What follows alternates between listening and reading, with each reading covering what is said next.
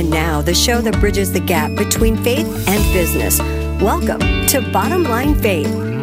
On today's show, Cord Sachs, CEO of Fireseeds. Doing away with all of the dichotomies, the walls we build out, the silos. When the Lord did that in my life and that perspective, it really changed everything. And now I see it all as worship. I see it all as stewardship. I see it all as a conversation that I bring my kids in, I bring my wife in, and man, it's so much more fun.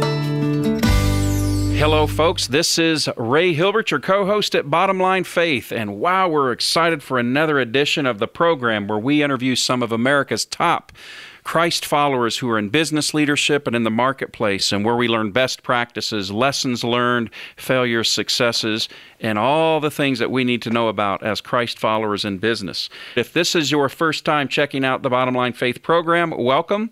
You can learn about all the other episodes of our program at bottomlinefaith.org. We'd encourage you to go check that out. Also, if you're a Christ follower leading a company or organization, if you're looking for tools and resources and encouragement, perhaps would even like to learn about roundtable groups for your peers, check out our ministry website at truthatwork.org. It is our ministry at Truth at Work that presents the Bottom Line Faith program. So please check out truthatwork.org to learn about resources and roundtable programs in a city near you. Well, folks, I am excited about this edition. Buckle up, because we have an amazing leader that is going to be our guest today.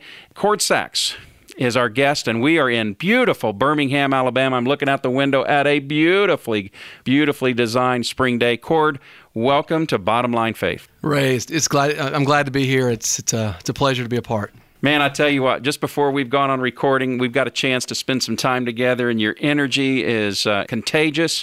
I can just tell you're fired up to be here and share lessons and all those things that you've learned. And we're going to learn more about your journey and your company as we go along. So, man, you ready to get rolling? Awesome. Let's do it. That is great. So let's learn a little bit more about your background, Cord. How did you come to Christ, and kind of just how did you become who you are?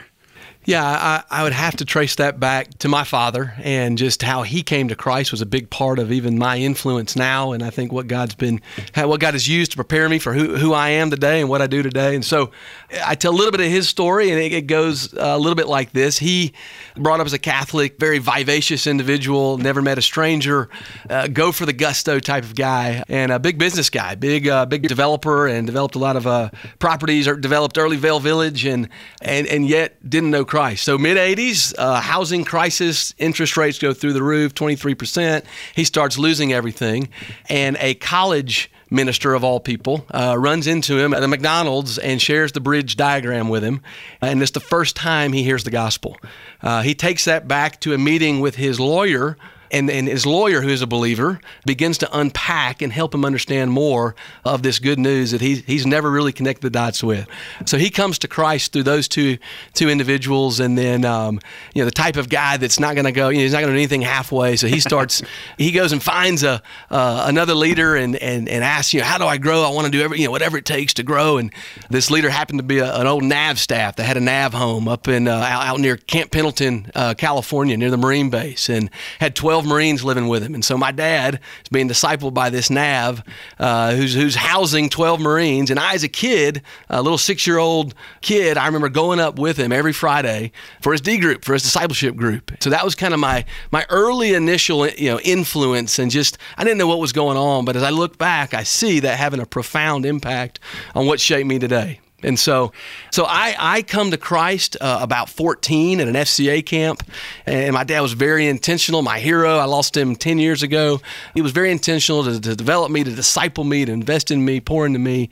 A big part of my story is just his legacy being invested into me. And so we moved from California to Guntersville, Alabama, where I got to watch him build a business out of the back of his truck and really do business as mission. And all he knew as a new believer was you You get in the Word, you pray, you share your faith, and if people come to Christ, you disciple them. And I got to see him disciple subs and clients and just all sorts of folks. As I'd walk into his office, he'd be praying, he'd be sharing his faith, he'd be in the Word with someone. And all those people, of course, ended up at his funeral in the line and said, "Hey, your dad changed my life. Your dad spent time in investing in me." So I got to, this was kind of the backdrop. I was very fortunate to kind of have this as my backdrop as I moved into college and then was discipled in college by a guy who was on staff with a ministry called Campus Outreach. And then, it just totally changed my life. I saw the reflection of what my dad had done in this man and just knew this is what I wanted to give my life to. I wanted to disciple others as I saw the impact it had on me. So brings you up to college. And from there, I thought I'd go straight into business. I loved business. I was an entrepreneur at heart. I'd started a couple businesses in college. But then I was challenged to go on staff with a ministry called Campus Outreach. Mm-hmm. That's where I spent the next 7 years investing in the football team and just really seeing God take one man that just kind of did what was modeled for him. I spent my time just investing in 3 or 4 young knucklehead freshman football players, and I saw them come to Christ. I saw them grow. I saw them catch this vision to give their life away. Fast forward 4 years, they're about to graduate, and there's been a movement that's taken place. As I see, we counted up 67 football players are involved in some way in a Bible study, an evangelistic experience. They've been on summer beach projects. They were in this movement, and that's where I said, this is what I want to do. This is what I want to give my life to as I move forward, whatever domain I'm put in. Yeah. And I just knew at that point it was time to move to a new season. They were calling me sir in the dorms, and I had 3 kids at this time. So I made the choice to really move, start my first company, and I really wanted to see is what had been challenging these graduates to do for 7 years. These athletes to go out in the world, to bloom where they're planted, and 95% of them were going to the marketplace. They weren't going into ministry. And yet I had never really lived out my faith in the marketplace. And I knew this was a time I had to go see, can I do that? I'd heard from many godly men that, it's probably not the easiest place to disciple and to do ministry is in the workplace. And, maybe I should just focus on the transitioning out of ministry and just getting involved in a Sunday school class. But I couldn't imagine the bait and switch if that wasn't true, that I've told all these guys to go out and to minister in the marketplace. And so I had to go see, can you disciple men? Is it real? Is it real? Can you really do it? Yeah, is that what we're supposed to live our faith out, where we're called to go and where we're going to spend the majority of our life? So you started a company. What was that company? So I started a company. It was called Booster with a partner of mine that graduated from Sanford with me. We started a company called Booster. It did elementary school fundraising of all things. Yeah. And so all we knew is that we had a good product, if you will, a service where we could help elementary schools raise a lot of money through a fitness-based fund run. But the unique thing we did is we went and we recruited these athletes of all people to come and work in an elementary school fundraising company. And we promised them 2 things. We will invest in you holistically. In a sense, we'll disciple you in the context of work, and we'll teach you business. And if you're with us for a year and you buy into both of those things and you're really good at what you do, we'll let you take a team and you'll launch into a new city. And fast forward 7 years, and that company multiplied from 4 of us in a basement to 17 cities, a couple hundred team members, and I saw it again. What I'd seen on the campus, a multiplying movement of multiplying leaders in that football team, I saw in a for-profit company a multiplying movement of multiplying leaders, this time in business. And I remember saying, this is what I want to give my life to. God's refining my story, refining my calling. And that's when I started Fire Seeds.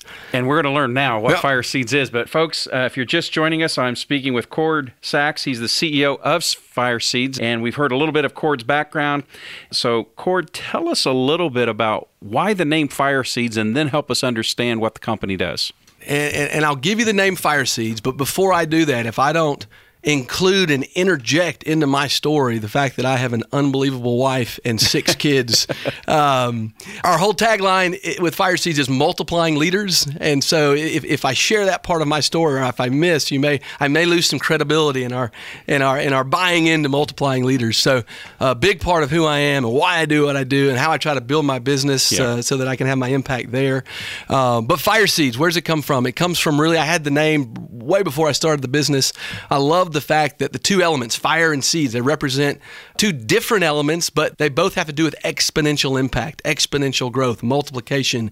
One, the fire represents the trials you go through, the challenges, the training, the development, the hardships that make a leader. And then the seeds represent the fruit and the growth, but both multiply and have exponential impact. I'm looking at your logo on your shirt right now. I'm sure you get asked about that quite a bit, and boy, that's just a great story right there. Yeah, it's a fun story to tell, and I can tell it in the 60-second version or the version that we're sharing today. So. Awesome. That's a great transition. So tell us what it is that the company does. Well, let me start with our vision and our mission, because that's who we are. Everything flows up to vision and mission, and then, of course, values. But the vision of Fire Seeds is we want to glorify God through multiplying movements of multiplying leaders in the for-purpose market space. We've had that vision from day one as we saw a very strategic place, being business, to where we could come alongside other business leaders who they would also agree that I want to use my business domain on purpose, and we want to help them create a movement of leaders that multiply. And so the mission, how we do that, that's our legacy statement, that's our why. How we do that is our mission. We discover, deploy, and develop multiplying leaders. So everything's around this theme of multiplying leaders, but the discovery is search. It's recruiting. We have a search firm, if you will, that finds and vets and then places multiplying leaders. A multiplying leader is someone we'd say has high character, high drive, and they have an intrinsic value of investing in other people, of building and developing other people.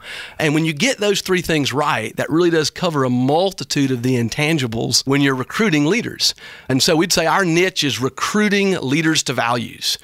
We partner with what we call purpose-driven organizations, and that's the deployment component of our mission. We discover, we deploy multiplying leaders. The most important thing I do is vet out and partner with what we call a purpose-driven organization, a company that gets the fact that they have a domain where they're going to influence people for the majority of their lives. The 80,000 hours that we spend at work is more time than we spend anywhere in any other domain, at work or at home or in our church or in our community combined. And so I want to use this very intentionally. I want to invest in my culture very intentionally. I care about my people. I want part of my legacy to be left through my company. That's a purpose-driven organization for us. So when we can partner with that purpose-driven organization to recruit, or then the last part of our mission, develop multiplying leaders, we help companies build leader development tracks within their organization through a platform called WildSpark Leader Development. Those three things are very crucial in us seeing the vision of these multiplying movements take place. Really exciting stuff, and I think maybe a client or two to give folks the framework of the types of companies you serve. Give us an example or two of the kind of companies you'd serve. I'll start local. We've got a great company that we serve here. We started with Iron Tribe, a fitness company here in Birmingham, Alabama. They started with 6 gyms local here in Birmingham. A purpose-driven organization, purpose-driven leaders. They want to use the gym and the world of group fitness in a very excellent way to engage people and have an impact on their lives very holistically. So fit our definition. And we've been able to place over 115 now leaders for them here in Birmingham, but then all over the country. They've got gyms literally all over the United States. And so we've had the unbelievable privilege over the last year of partnering with Chick-fil-A, and we're serving over 100 franchisees over the last 9 months, some with recruiting and others with leader development. So obviously another purpose-driven organization that wants to glorify God and have an impact through their platform. And we all know the influence that they've had on so many, and even the business expectation of how we as believers can use our businesses to have a kingdom impact. So a big hero of ours, and we're very privileged to partner alongside them too.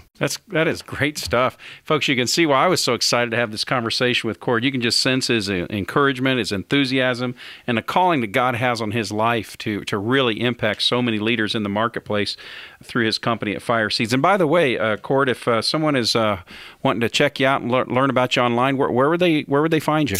Yeah, go to fireseeds.com. Easy enough. Yeah, pretty easy. Fireseedsplural.com, and then you can learn all about us. You can learn about our recruiting, learn about our leader development in one stop. Fantastic. Well, folks, this is Ray Hilbert, your co-host at the Bottom Line Faith program, and we are interviewing Cord Sachs, the CEO of Fire Seeds here in Birmingham, Alabama. So, Cord, we've had a chance to learn more about your background. Now we have a better understanding of your company, why you exist, what you do. So now I'd like to take a little bit different direction. Let's talk about lessons learned. Let's talk about what's got you to this point, and hopefully this can now be a time of encouragement. You know, as we talk about a lot on the program, there's probably someone listening right now to this. Maybe they're a first-time listener. They've just downloaded this podcast and they're wondering, you know, what's this all about? So maybe they're discouraged. Maybe they've got a tough situation in their company, their leadership, maybe a difficult situation with an employee or a customer or a vendor. So we're just praying that God will use the next few moments as an encouragement to that Christ follower in leadership. So tell us a little bit about maybe the hardest decision that you can recall making in business, and how did your faith play a role in that decision? Yeah, absolutely. I would say all of the hardest decisions all go back to people, and usually coming to a point where you know in your heart, and you know not just in your heart, but you know in your mind, you know the pragmatic side of a decision to move them to a new season of impact somewhere else. It is always a hard decision, and so we take that very seriously. I think what makes that a little bit easier if we're having continual dialogue around the fit and the productivity of any of our folks that work on our teams and in our company. And so with those ongoing conversations, this final conversation, if you will, doesn't have to be a grievous major breakup. It really can be a launching of a team member into really what I said, the next season of their impact. And really the principle that we see playing out there, and we use this in our recruiting and in a lot of our worldview or our business worldview, is Ephesians 2:10, that God's created us, we're His workmanship, created in Christ Jesus to do good works, which He has prepared in advance that we might walk in them. If you really believe in God's providence and His goodness, and that He did create these works in advance, then there is a specific season for your work, for my work, for all of our listeners' work. And there's many times when He decides, I'm going to move you on, and He's going to use your productivity, He's going to use your fit, He's going to use maybe your energy level being drained for a number of different reasons or changes that might have happened in your role to move you on. And so just gaining that perspective and helping the other party gain that perspective that, you know, the providence of God is different from the sovereignty of God. They're the same in the all-powerful nature of who He is, but yet R.C. Sproul would say the providence of God is His hand moving every molecule, whereas the sovereignty of God is His broad power reaching into the universe. We understand the providential nature of how He aligns circumstances in work to move someone to where they're not producing anymore.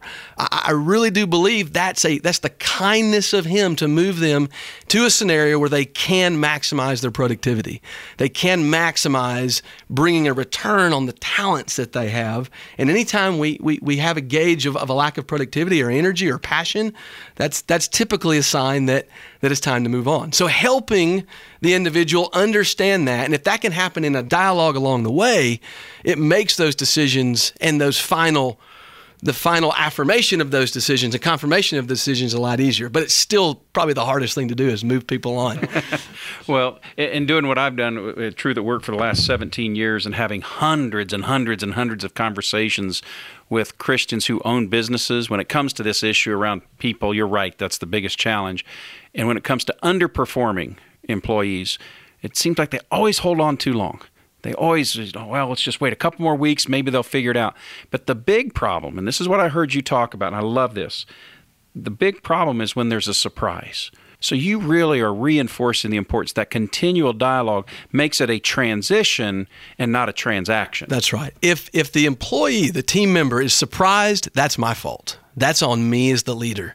I have not done a good job of having an ongoing conversation or even being a steward of putting metrics in place and then dialogue in place within my culture to help someone know that there should be a season of me trying to do everything I can to resource them, to train them, to help them be productive. But then we should both come to the conclusion at a certain point that, hey, it's time to move on because this is obviously not where they're having their biggest impact. That is great. So perhaps we have a listener right now, maybe that piece of the conversation was just for them. Maybe they've been wrestling with this leader in their company or this employee in their company, and And maybe God's convicting him right now as the leader of that person, saying, you know what, you haven't had this continual dialogue, and you're talking about or thinking about terminating them. And would it be a surprise? And if it's going to be a surprise, that falls on us to deal with that, right? That's right. Creating a culture of feedback is one of the most strategic and grace-centered things you can do in giving true, tough love to your folks at any time, and allowing these things to be dialogues and conversations and not surprises. It's not gracious to surprise somebody with a transition. It's much more gracious. It's much more intentional. You're being much more of a steward of your environment by building that into your culture, building a culture of feedback within. Well, I'm really curious along those lines then, Cord, because so often, for whatever reason, that leader does not communicate. And maybe, is it conflict avoidance? Is it, hey, I don't want to hurt somebody's feelings? Or what's going on in your experience with that leader as to why they're not having that kind of candid, ongoing conversation? Yeah, I mean, I think a lot of it is identity, personality driven. There are folks that love to give feedback and give it all the time, and there's those that will avoid conflict like the plague. And I think there's definitely some scenarios that have to be addressed there. But I think if you build into your organization a high expectation of stewardship, then in order to do that, you have to have key metrics that people can align with and know if they're being a steward. And so I think as business leaders, that's a stewardship principle that we have to put in place. Key metrics, key KPIs, if you will, key performance indexes in any given scenario. And then there needs to be a regular formal conversation with those folks. I mean, we do it once a quarter. We did it today. Just this morning, we had our half day of... wait, hold on. I got to interrupt you. Are you saying that the annual performance review is not enough? Absolutely. Okay, I thought that's where you're headed. If you're relying on an annual performance review, you have missed the mark. I'm just going to go ahead and say, I don't care who you are, I don't care what industry you're in. If you're engaging once a month to give feedback, it's not enough. Once a year. Well, I'm sorry, once a year, it's not enough. Yeah, right. Once a month would be probably a little aggressive. But yeah, there's a formal avenue of letting our folks know where they stand, and really on two sides of the equation. One is culturally and the whole vision, mission, and values. Are you living those out? That's a conversation we have every quarter.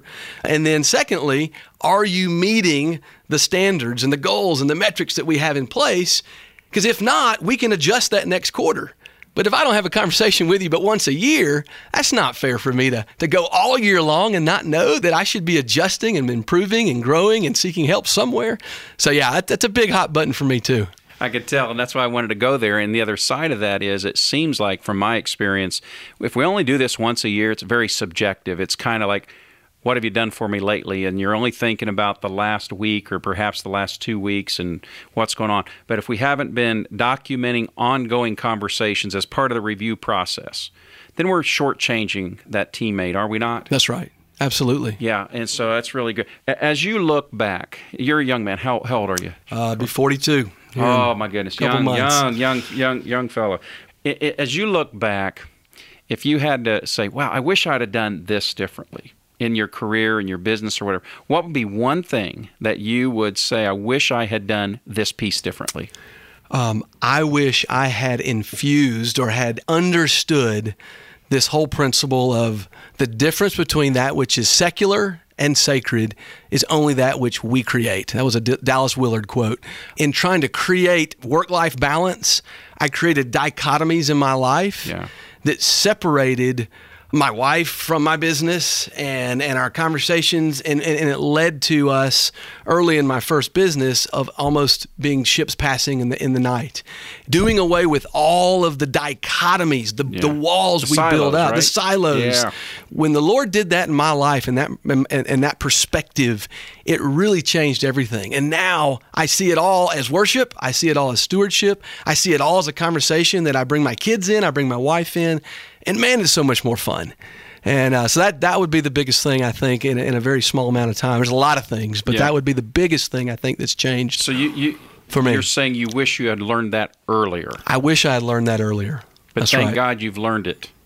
Yes. Thank God you've learned it. I hear this statement all the time, work-life balance drives me nuts, because that means that these things have to compete against each other, because for something to be in balance, They have to be countering. That's right. It's the wrong word. It's the wrong word. It's the wrong word picture, too.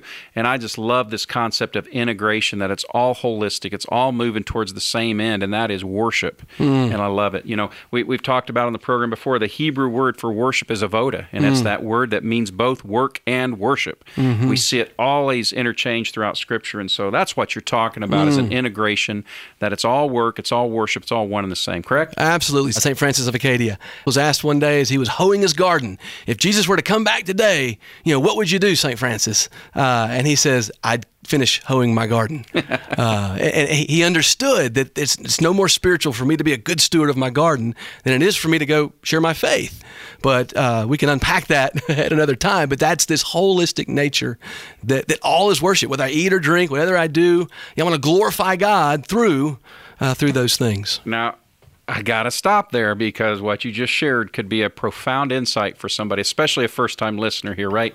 Are you saying to us that this business person who's out making sales calls or producing a product or a service, or a worker who's a manager or leader, that their work, the hands-on of what they're doing with their work, that itself is as holy and as important in the eyes of God than what's happening in church on Sunday? Absolutely. That's what you're telling me. I'm telling you that. And you believe it. And I believe it. And I do too. And I believe it. And I think anytime you want to kind of understand some of that perspective, you got to look pre-fall. You got to look before the fall. And what did God give Adam to do? He gave him work. The first assignment to Adam was a branding assignment to name the animals. He gave the larger plan, and the plan was to go from a garden to a city.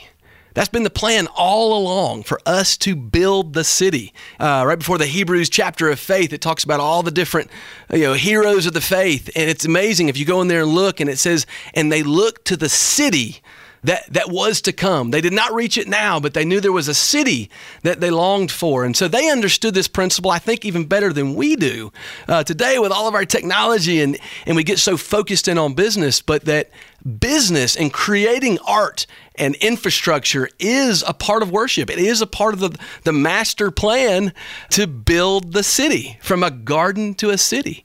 Now, we also have the privilege of being a part of inhabiting that city, but most people think the Christian life is only about having an impact on people so that they come to Christ and they can be a part of the city. But there's also a city that he says he'll refine, that we get to build while we're on this earth. Believe it or not, we are at the tail end of this. And boy, this program, it goes by so fast with such incredible guests with wisdoms and insights as you've shared with us. So I talked to you about before we started recording the program that there was going to be one question that I was going to end our time with. This is what I call my 423 question. And it's based out of Proverbs chapter 4, verse 23, where Solomon writes this. He says, "Above all else, guard your heart, for it determines the course of your life." And Cord, the reason I like to ask this question is there are some biblical scholars who believe that these may have been among the last words that Solomon wrote. And we know he gave us Proverbs, he gave us much out of Ecclesiastes. This was a man who God gave such wisdom to. So I've kind of painted this picture that he's towards the tail end of his life, and he's saying, I know I've given you all this wisdom, I've given you all these things to live by. I want you to remember this one thing. Above all else, guard your heart, for it determines the course of your life. So, Cord, you're a young man. We've learned that here. We don't know when your last day on earth is going to be, but let's say that you knew that it was coming, and you had a chance to gather those who are most precious to you, and you have a chance to give them your above all else advice. So here you go, Cord. Here's your chance. Above all else, there are 3 battles that must be won. George Washington had 8 battles. He only won 3. He only needed to win 3. There are 3 battles we must win. It's the battle for fellowship, first of all.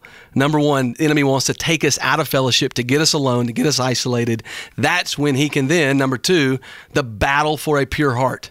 That is guarding the heart, specifically in this generation especially. But it was no different back in the Bible days as well. Guarding the heart against the lust of the flesh, the lust of the pride of life and of ego and finances. So guarding the heart above all else, the purity of the heart.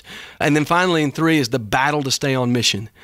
And so those are the three battles I take my son through with his friends every month. We do a battle time. We call it the Fellowship of the Crest, and we focus on those three battles, and we just continue to go deeper and deeper in those three battles. So the battle for fellowship, the battle for a pure heart, and the battle to stay on mission.